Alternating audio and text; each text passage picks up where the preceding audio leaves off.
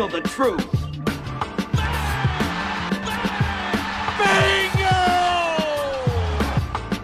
You are now listening to The Facts. Welcome into another edition of Straight Facts, the sports show that educates and entertains. I'm Jake Galley here with my man, James Jackson.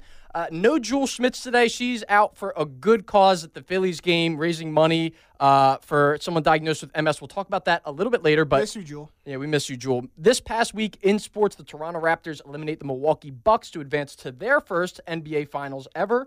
The Lakers hire Frank Vogel as their new coach. The Astros shortstop Carlos Correa was placed on the 4 to 6 week IL with fractured ribs.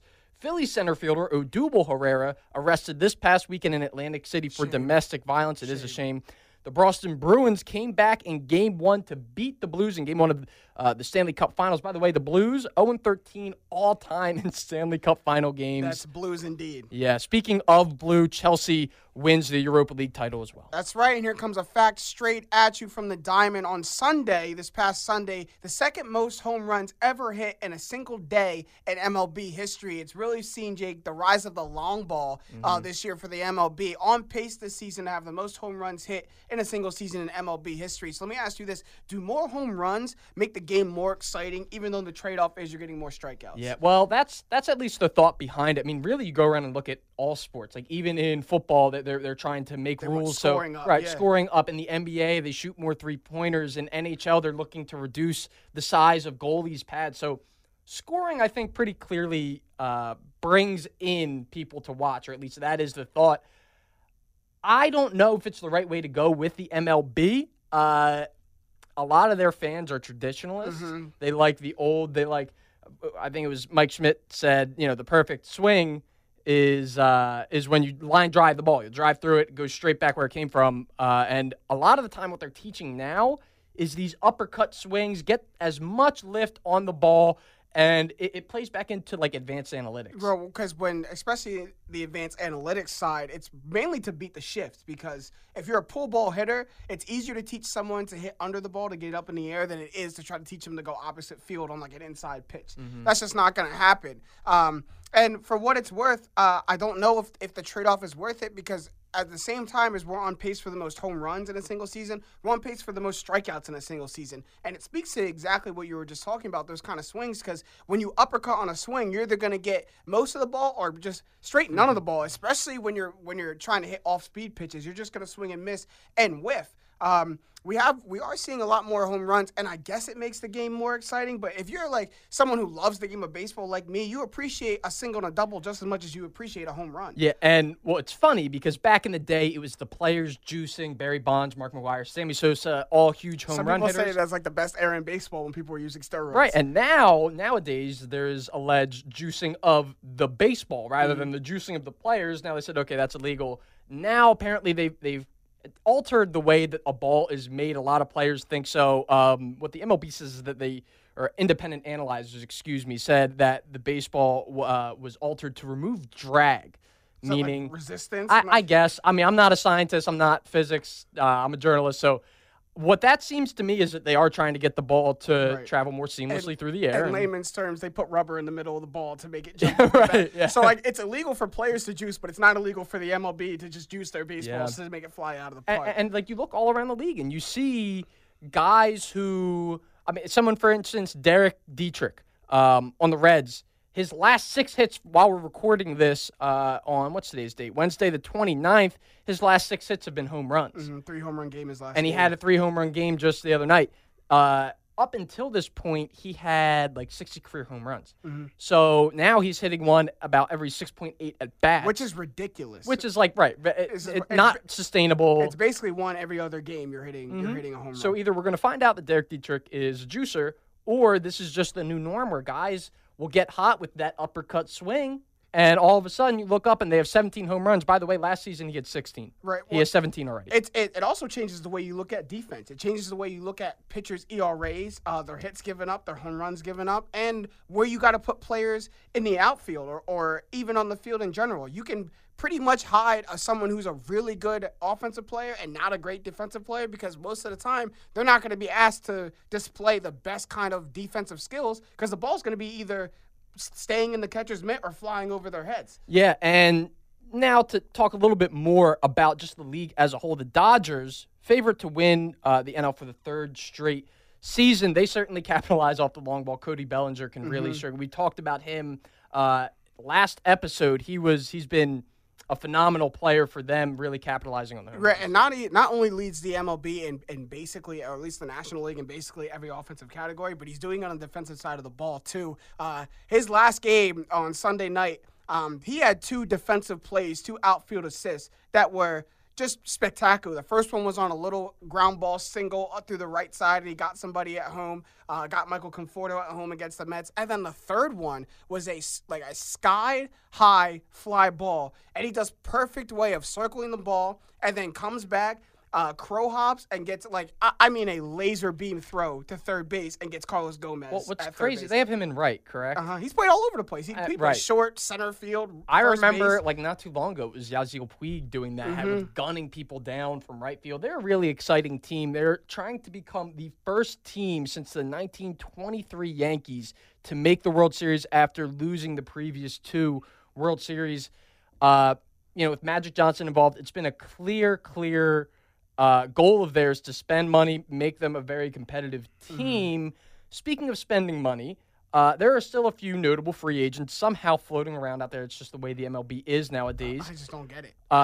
And a lot of the rumors are that once the MLB draft passes, there won't be picks tied to players, and it'll be a lot cleaner. And now we might see guys like Keuchel, like Kimbrel go. Where do you think could be a possible home for one of those guys? I mean, I know for biasly, I really like if you look at the Philadelphia Phillies, the clear void in their team is the back end of that bullpen. Now, to be fair, the Phillies bullpen, especially from Philadelphia Phillies fans, gets a lot more flack than it should. Like, the bullpen is one of the best bullpens in the NL because when they're good, but when they're bad, they are very bad. Yeah. And they have 4 people on that bullpen right now that are injured, most notably David Robertson, who they spent money for in the offseason, and then Pat Neshek, who was an all-star a couple years ago, and he's one of the best out of their bullpen.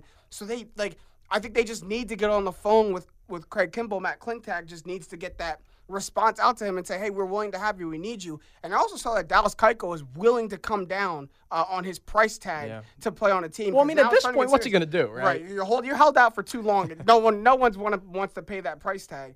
So now you got to find a home. And it's coming to the point where you either got to adjust your price tag or teams are just going to figure out how to move without you in their lineup and just try to figure it out themselves. Yeah, it'll be really interesting. I don't think I can remember a time where those 2 big of guys, those 2 big names, I mean, we're pretty well into the season now, and they're still floating around out there.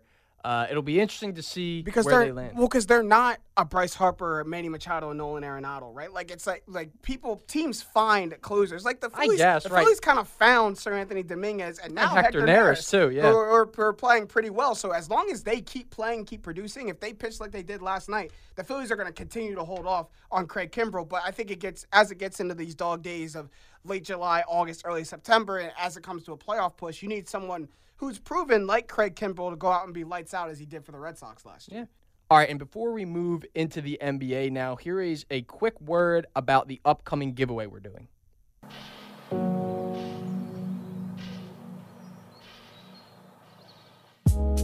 Hey, Jake, that long ball we're talking about, there's a great place to watch it, and that's our hometown Philadelphia Phillies. We're actually going to give away 2 tickets to a Phillies game on June 9th against the Cincinnati Reds. You want to tell them about what they need to do to get these tickets? Yeah, absolutely. It's very simple. All you have to do is go to our social media. We'll have a post on there on Twitter and Instagram. So if you want to enter twice, all you have to do is go to Straight Facts Pod, and the way you spell that is STR8 Facts_pod on Instagram and on Twitter.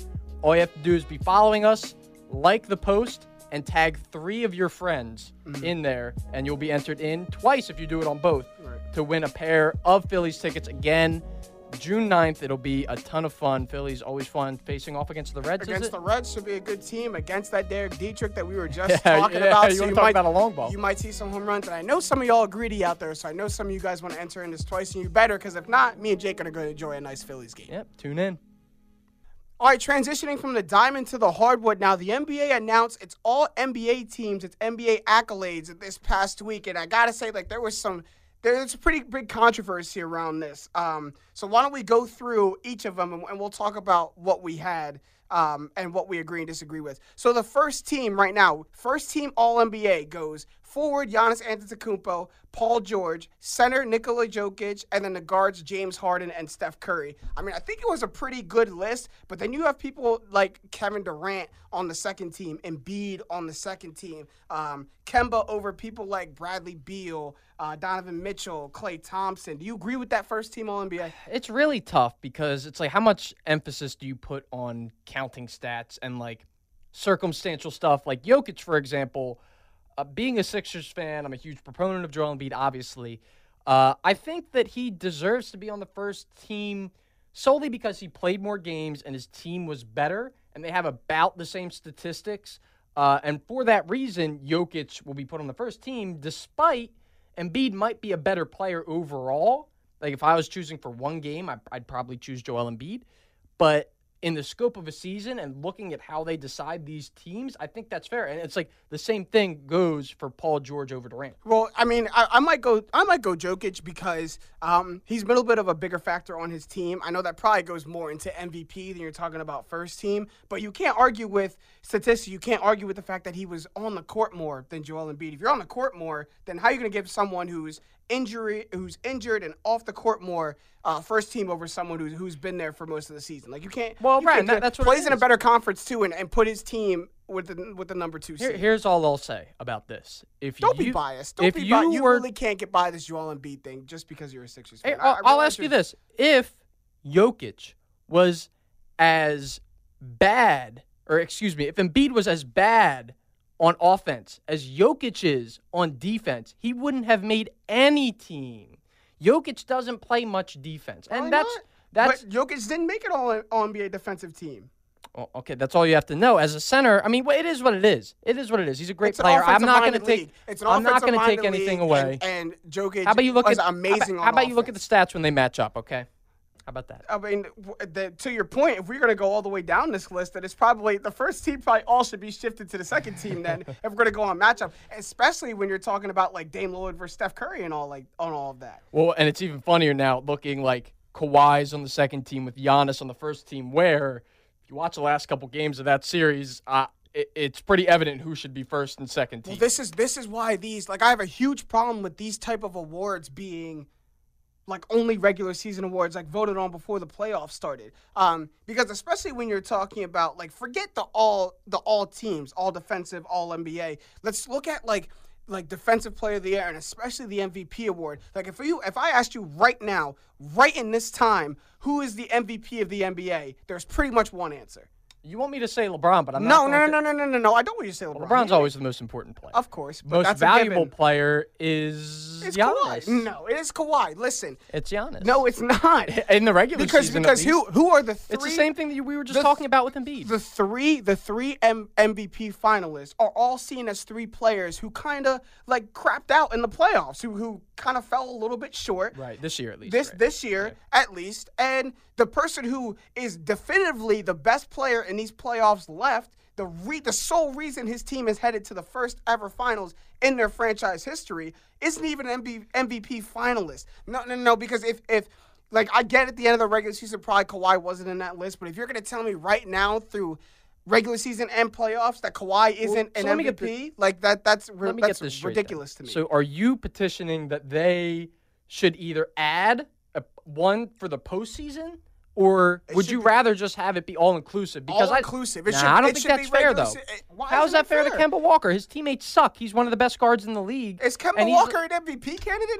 No. Well, okay, but for the first and third teams as well. You were saying that with Kawhi Leonard and... I'm not saying if you don't make the playoffs... Even if you're an MVP candidate. Like, for an MVP candidate, you can't tell me there's a legit... That's why they have a finals MVP. You legit kept finals MVP. There's 3 series before you get to the finals. Like it shouldn't like the playoffs shouldn't be maybe as big of an indicator as the regular season, but you can't just discount the playoffs altogether. It's the biggest stage. It's where the biggest. See, I don't players step necessarily up disagree in the with biggest stage. Right, I agree with you, but and this is actually something that Adam Silver had touched on. They were reviewing a couple different changes that they might want to make to the NBA format, essentially all centered around the idea that we play 82 games, we play well into the summer. There should be more than just one prize for people to win. A couple of those ideas were like have a mid-season tournament where the league just stops. Come on, this isn't like UEFA soccer. Yep, and that's We're what they not wanted doing to model it after. Maybe if you go barking up that tree, maybe you'll have some success with your newfound. Look, MVP all I'm standing. saying is we're gonna get an MVP from someone who fell short of the ultimate expectation and the ultimate goal of getting to the finals. And What was Russ? look, what? When Russ won, when most of them win. Even more to you're just aiding my point right now. This is all just aiding my point. But I'm saying that's the way it's always been. Even the one who probably should win it in Giannis, or who's going to win it in Giannis, fell short in the last 2 games of his series. Got just completely and dominated. it's funny because a lot of the times for MVP, they won't choose a guy who they've been repetitive, like LeBron, essentially, voter fatigue. Right. So a lot of the guys who are up for MVP are there because they're kind of fresh faces. Mm-hmm. And what happens to fresh faces in the playoffs? They crapped out. Well, it's changed. So they should either adjust the way they vote for the MVP or make it a new award. Make it, because you know how in NCAA tournament it's not MVP, it's most outstanding player. Mm-hmm. Make it that. Or best breakout season or something like that, because that's truly what it is. It's who had the biggest breakout of a season this year, not necessarily who's the most valuable to their team, because we know if it's truly voting on who's the most valuable to their team, for the past 8 years, you can't tell me there's a person more valuable to their team than LeBron James. Yeah, well, and this year he went through some injuries for like Ed the was first still time probably the ever. most valuable And person was still on right, his and team. you could make the case. We'll see next year. He'll be competitive next year. But moving along to the All NBA defensive teams, first team goes Rudy Gobert, Paul George, Giannis, and now here's where it gets a little funny: Marcus Smart and Eric Bledsoe. Okay, first of all, let me say something. I didn't hear not one big praise about Eric Bledsoe's defense this year. No, Not when you can't shoot in a playoff series, I guess you have to bring something to the team. But yeah, I guess. Right. I guess. But then read off the second team, because I'm taking the second team over right. the first team. The second team kind of sounds like an All NBA team. Right. Drew Holiday, Klay Thompson, Joel at center, Draymond Green, and Kawhi Leonard. You have 4 of the best defenders in the NBA on the second team in Klay, Draymond, Joel, and Kawhi. And on the first team, Rudy Gobert, Paul George, Giannis, I believe those are the guys, or at least Giannis and Gobert were two of the guys up for Defensive Player of the Year. Again, Those three right there. Rudy Gobert, Paul George, it and does Giannis. kind of seem like it is like a recency bias almost. Like if you are new, if you're a new face and you're really good at something, you're going to make it over a guy who's been doing it year after year.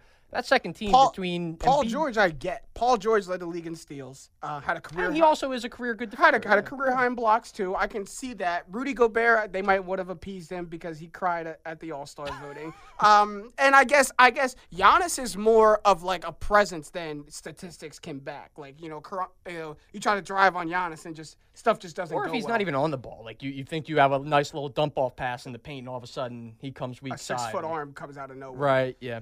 I mean, I get that. We can also transition to the all-rookie team because someone who people expected to make this all-rookie team and did not make it, Miles Bridges, came out and said that he didn't deserve to make the all-rookie team because he played, and I quote, like ass all year. Do you agree with Miles Bridges and his assessment of himself?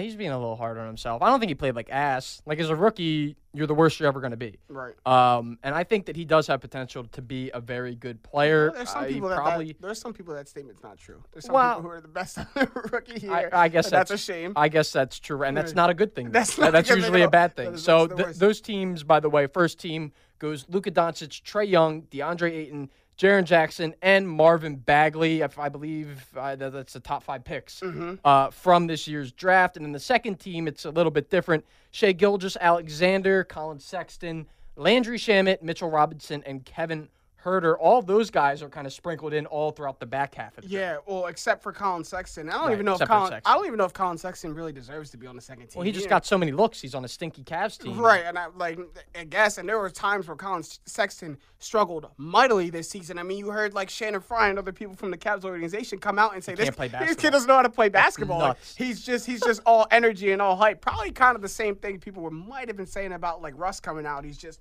so excited and so energized. He's like the little puppy out on the court who just wants to run around and make stuff happen without really thinking about the game first. Right, game's going 100 miles per hour. And slowing it down. The Clippers have 2 players on the all-rookie second team, and they should, especially Landry Shamet, who, if you're a Sixers fan, you saw him up close and personal before he went to L.A. and is developing into one of the best shooters in the NBA. Yeah, and so the big difference with these two teams, like first team, those guys, at least the ones that are listed this year, are expected to be franchise-altering stars. For the second team, those are guys, I look down that list, all of them are guys who will take a competitive team like the Clippers and just bump them up to an over-the-top team. Give like them that little notch up. Right, more role players in the second team, and that's okay. Like you said, Landry Shamet, in a couple years, will be one of the best contracts in the league. He's going to be he's already a really good shooter, and he's going to be on a contract that's paying him pennies. Mitchell Robinson's another guy. Against Game 1 against the Warriors, we broke the rookie record for most threes in a playoff game, correct? Hit like 8 threes in a playoff game. Yeah, and he was pretty instrumental in one of their wins. A guy who I'm glad is getting shine is Kevin Herter. They call him Red Rocket or something. The Red Mamba or something Red like Mamba. that. I think it might be Red Mamba. Red Mamba on the Atlanta Hawks, guy out of Maryland, a straight shooter, and it's a guy that Hawks fans were like praising so much during the regular season. Didn't get a whole lot of national shine, but was a really good player for those Hawks. Well, and the Hawks are kind of developing their team almost as like a mini Warriors. You have your pull-up shooting guard in Trae Young, who's phenomenal, and then Kevin Herter, who's just a big 2-guard who can defend, he can shoot, he can go to the rim. I did like Herter coming out of the draft. I actually drafted him and traded him in my Dynasty Fantasy Basketball League. Well, there you go. Great GM move. Hey, I got Pascal Siakam, man. Pascal, he really pulled through. I got 3rd place this year. You were loving Pascal. But, yeah, so Herter, Mitchell Robinson for the Knicks. He has been a boon for them in the second round, a guy who had questions about his motor coming in. Does he even like basketball? And he showed out. He was a A1 rim protector and a guy who, without Kristaps Porzingis, now is going to get a big share of the defensive load down there in the paint, protecting the rim. Yeah, he got aided from Kevin Knox's injury going out. Him and Alonzo Trier kind of became the little bit of the forefront of that Knicks team. When stuff started to go south, they didn't have to worry about anything much but just going out and playing their brand of basketball, just bringing energy and effort into the court each night, and that's what they did. Moving back to Colin Sexton, the reason why he probably landed on that second team all-rookie is because he had a much better back half of the season than he did the first half. The first half of the season, the first 53 games, he was averaging 14, 3, and 3 on 40% shooting, which is went around the times of him not knowing how to play basketball really come in. After the All-Star break, he kind of bounced back in his last 29 games, 21, 3, and 3. I mean, his points, the only thing that went up on 47% shooting. So not like monumental improvement, but improvement nonetheless, enough to land you on the second team all-rookie. Absolutely, and enough of those accolades. How about the accolade that really matters? The NBA Finals coming up, Warriors versus Raptors. It's a weird finals, man. It is just bizarre. It's a weird finals. Well, someone said, like, what are the chances that there's 2 national anthems in the NBA Finals and only 1 national anthem being played in the Stanley Cup Finals, meaning there's a Canadian team here. There's not a Canadian team there. The Raptors, though. Oh, Canada is it's a subpar national anthem too. If I say, I'm sorry for that comment, Canada. But Durant already announced out for Game 1. That's okay though. The Warriors are 31-1 in their last 32 games with Steph, but not KD. I think it's a little bit of like we may not bring KD back until we lose a game. Like why mess up our chemistry and what we got going on? They've unlocked Steph Curry. They've unlocked playoff Steph Curry. Yeah. In those last 4 games against Portland, they unlocked him. So why fix it if it ain't broken? Well, like KD's leg.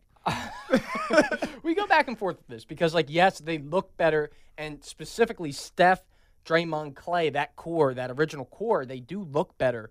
But I mean, I don't. The last 3 years with Curry and Durant both on the court, the Warriors are 15.2 per 100 possessions compared to plus 11.8 per 100 possessions with Curry, but no Durant. So they are slightly better with both of them. Obviously, like that's not a like. I think the eye test gets people a little bit carried away because yes, it's a beautiful brand of basketball, but sometimes you just have to rain hellfire, give the ball to Kevin Durant, and let him demolish whoever's in front of him. And look, we were making this point off camera earlier. If you go back to playoffs and finals in the past, like the Warriors may be a harder team to guard, but they don't beat at least the 2017 Cavs without Kevin Durant. They don't beat them. They just need someone to match the firepower of LeBron James. And they definitely don't beat the Rockets last year in the Western Conference Finals without Durant. If it's all on Steph Curry last year, the Rockets, even though CP3 goes down, the Rockets probably win either in Game 6 when CP goes down or they win in Game 7. Yeah, the Warriors have won at least one road game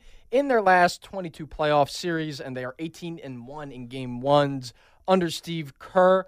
So Game 1's going to be in Toronto. This will be really the chance, these first two games. If Toronto can take them, you really set yourself up. Right now, odds makers are only giving the Raptors a 27% chance to win. Is that how do you feel about that? I mean, I feel that's right because they say the series doesn't start until a home team loses a game. So if that happens in the first two games, then the series it takes a turn for the worse. But we also said that for the Raptors in the Eastern Conference Finals. No one really thought that they were going to come back down 2-0, and then they ended up winning 4 straight. So if they could take care of business at home and send it back to Oracle with a 2-0 lead and really put the pressure on the Warriors, it may also make them decide to play KD and or Boogie. Let's not forget that Boogie wants to try to come back. Oh my God! Boogie wants to try to come back. Forgotten and overlooked. I mean, granted, he wasn't. Like, they had a better on-off split with him off the court, but just in terms of straight-up matchups, I mean, I guess you have Gasol guarding him. That's what I'm saying.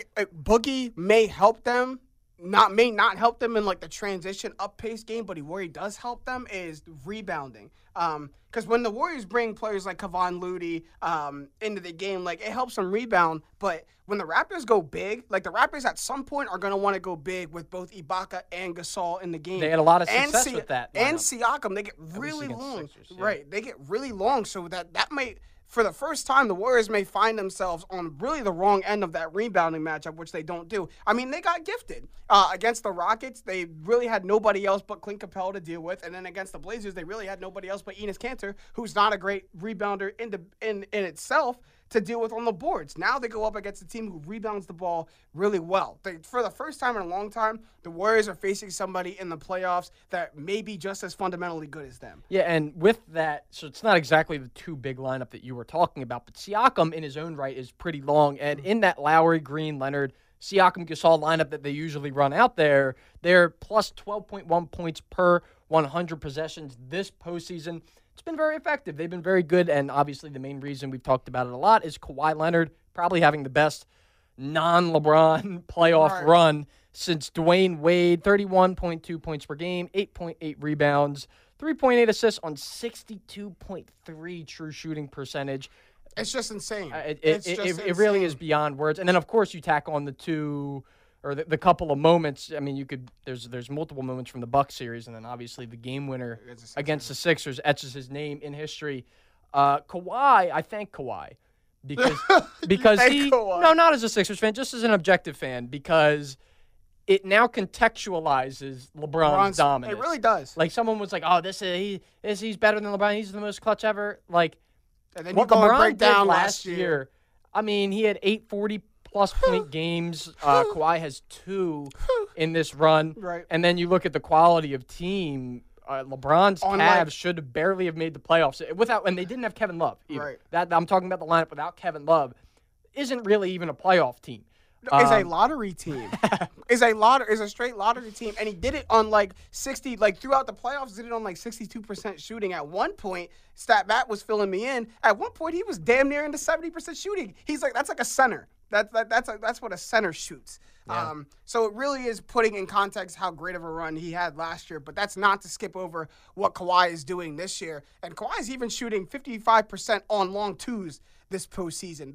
The quote unquote lost art in the NBA, Kawhi has He's found been it. eating there. And it's something that the Warriors don't know how, aren't focused on guarding. They may now because they know that's where he's going, but they're great at guarding the interior and they're great at guarding the 3-point line. But no one is specialized with guarding that mid-sized pick and roll that happens at the foul line. Well, and the in and out game of the NBA now really emphasizes guarding the rim or guarding the 3-point line, one or the other. They're almost going to give you a long two, and if you're going to give them, they do. They want you to shoot a contested long two is technically the worst shot in basketball, according to the NBA advanced that's what I'm saying. analytics. At some point, I say this all the time, I know we're straight facts and we harp on statistics and stuff, but at some point you got to throw those analytics out the window and play basketball and know that if Kawhi is going to pull up for a foul line J, you must contest it. Don't just give it to him, we'll live with that. No, you're going to lose. Well, you know who will contest it? Draymond Green is going to have him played to a T, I think. And Draymond... Is that the matchup you think the Warriors give on Kawhi? That is the... I think they go Iggy first. Right. I guess you do try. I think you're just kind of fooling yourself if you really think you're going to be able to. Maybe you try and steal once Durant comes back. Try and steal a few minutes where neither Green or Durant has to guard him. Mm-hmm. I'd say when both of those two are in, it'll be one of the two. Or Clay. I don't know. You know what?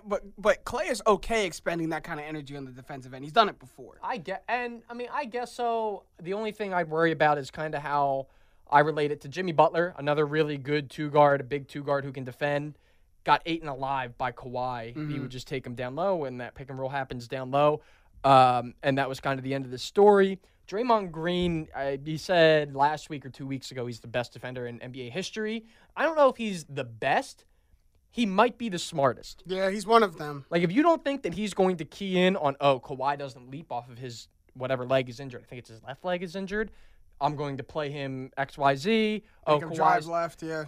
So that is really a breakdown that I want to watch happen. They rank, the Raptors, this is ranked second this postseason with 18% of offensive possessions being fast break opportunities. Which is interesting because you got to really break down that stat because in the regular season, the Raptors were one of the slowest paced teams in the NBA, would use most of the shot clock, didn't really love fast break opportunities. And in the playoffs, they have ratcheted that up to the point where they're the second best team in transition. And I don't know the stat, but I'm going to guess, go on a limb and say the Warriors might be one, if not maybe the Bucks were one. But we know how good the Warriors are in transition. And those transition opportunities for the Warriors don't end up in twos. Yeah. They end up in threes. Which is just mind-boggling. Another fun thing to watch will be the rise of Kyle Lowry now, the two winningest point guards of the last 5 years between Curry and Lowry. But that's insane to me. That's insane to me that Kyle Lowry is one of the top two winningest point guards left. His teams are the most winningest. I don't know. Right.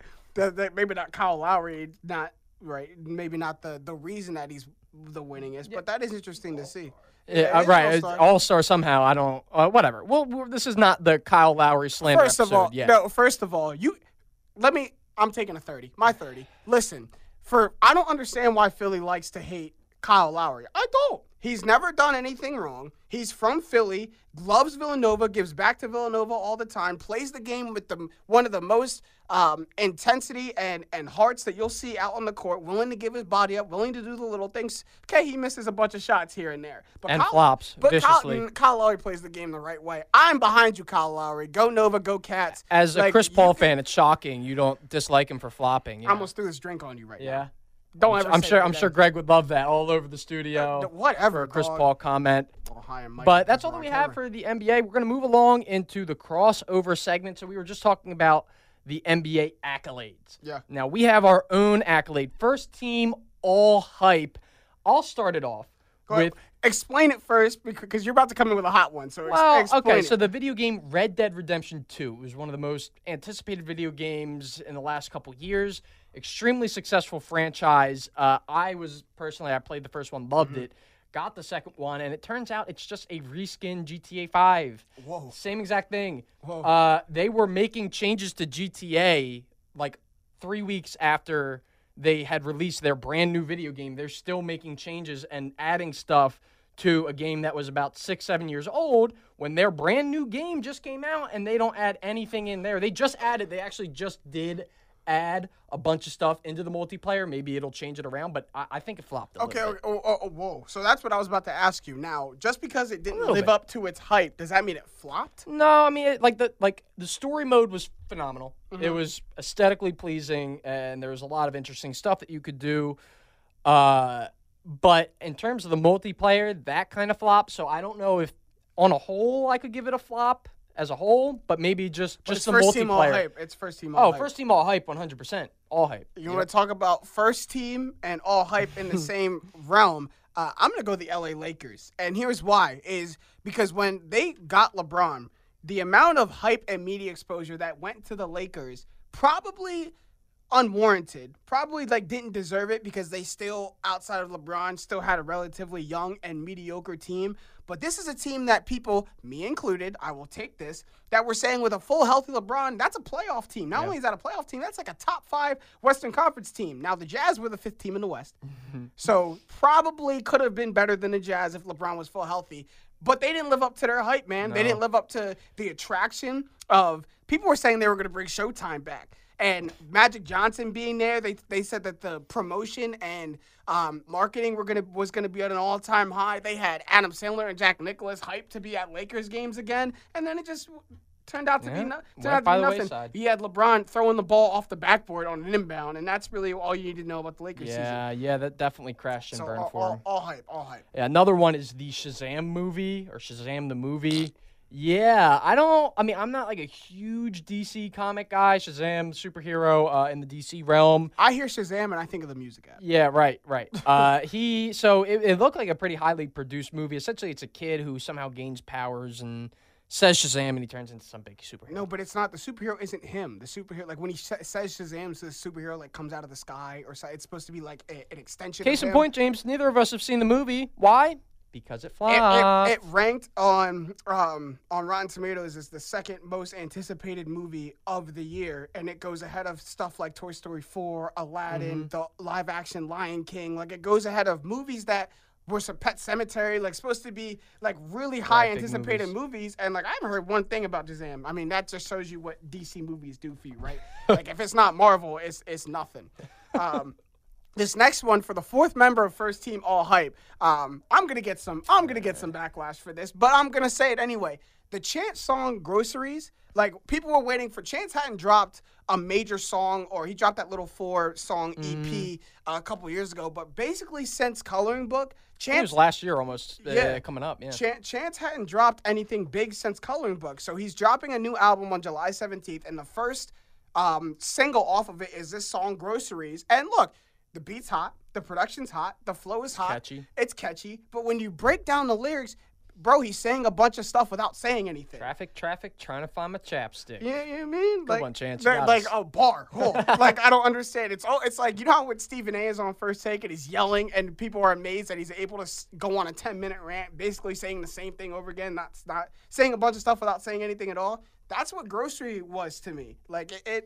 Well, plus they got the little dance challenge on social media. That's too. why, but that's why Chance is smart. That's why the song is getting buzzed, because that all ties into it. People are more hyped that it's Chance dropping a song than it is the actual song. Chance could have gone on that same beat and rapped the ABCs, and people would have been just as hyped for it. Yeah, well, you could say about a lot of rappers, but yeah, you're right. You're right about that. Probably. And the last one, closing out First Team All Hype, was the event of the year, or supposedly was supposed to be Super Bowl 53.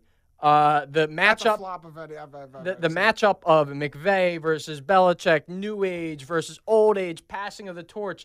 The best offense in the league, and the Rams is supposed to be against the most experienced team of all time in the Patriots. Yeah, and what preceded was embarrassing, at least for the Rams. I mean, if you win, it's not that bad. Jared Goff.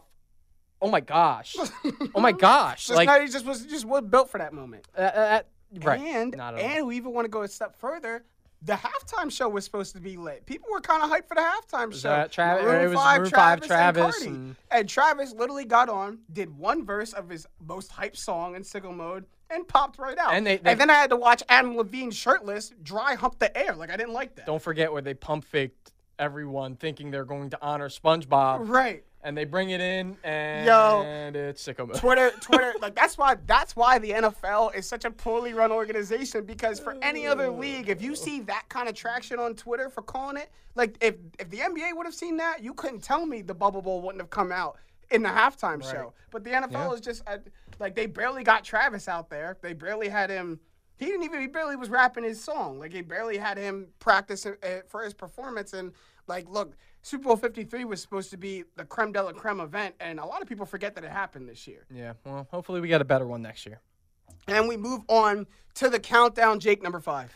Number of NBA franchises since 1970 who have won the NBA Finals in their first appearance. That is the 71 Bucks, the 77 Blazers, 91 Bulls, 99 Spurs, and 06 Heat. I'm going to tell you right now, the 19 Raptors are not joining that list. Right there. The list stops there. Look, I would love to believe it. They might steal game 1, but at the end of the day, experience matters, and the Raptors are just not ready for what's about to ensue on them. Agreed. Number 4. Number 4 is the number of decades Shaq has had a teammate in the NBA Finals. That goes from 1984 to the present. Now, I don't know if this points to that Shaq has been on great teams or has played with great players, but it just shows you how experienced in the NBA Shaq was. Like, he played for like 8, 9 different franchises. Played with a bunch of different teams, and I mean, a lot of it comes, I think, when he was on the Lakers, they had like Karl Malone, they had Gary Payton, like guys who were past their prime but were formerly really good players. So that's where he gets back into like the 80s and stuff. Right. This most recent one is Danny Green, who he played with on the 2012 Cavs. Something like that. 2010 Cavs yep, says StatMat. So this is his latest one, and who knows if there's going to be more? Probably not, but it's just to show you how great of an NBA journeyman Shaq was. Yeah. All right, number 3. Number of World Cups the U.S. women's national team has won. They're going for 4. Yeah, 91, 99, 15, and 19. You can book it.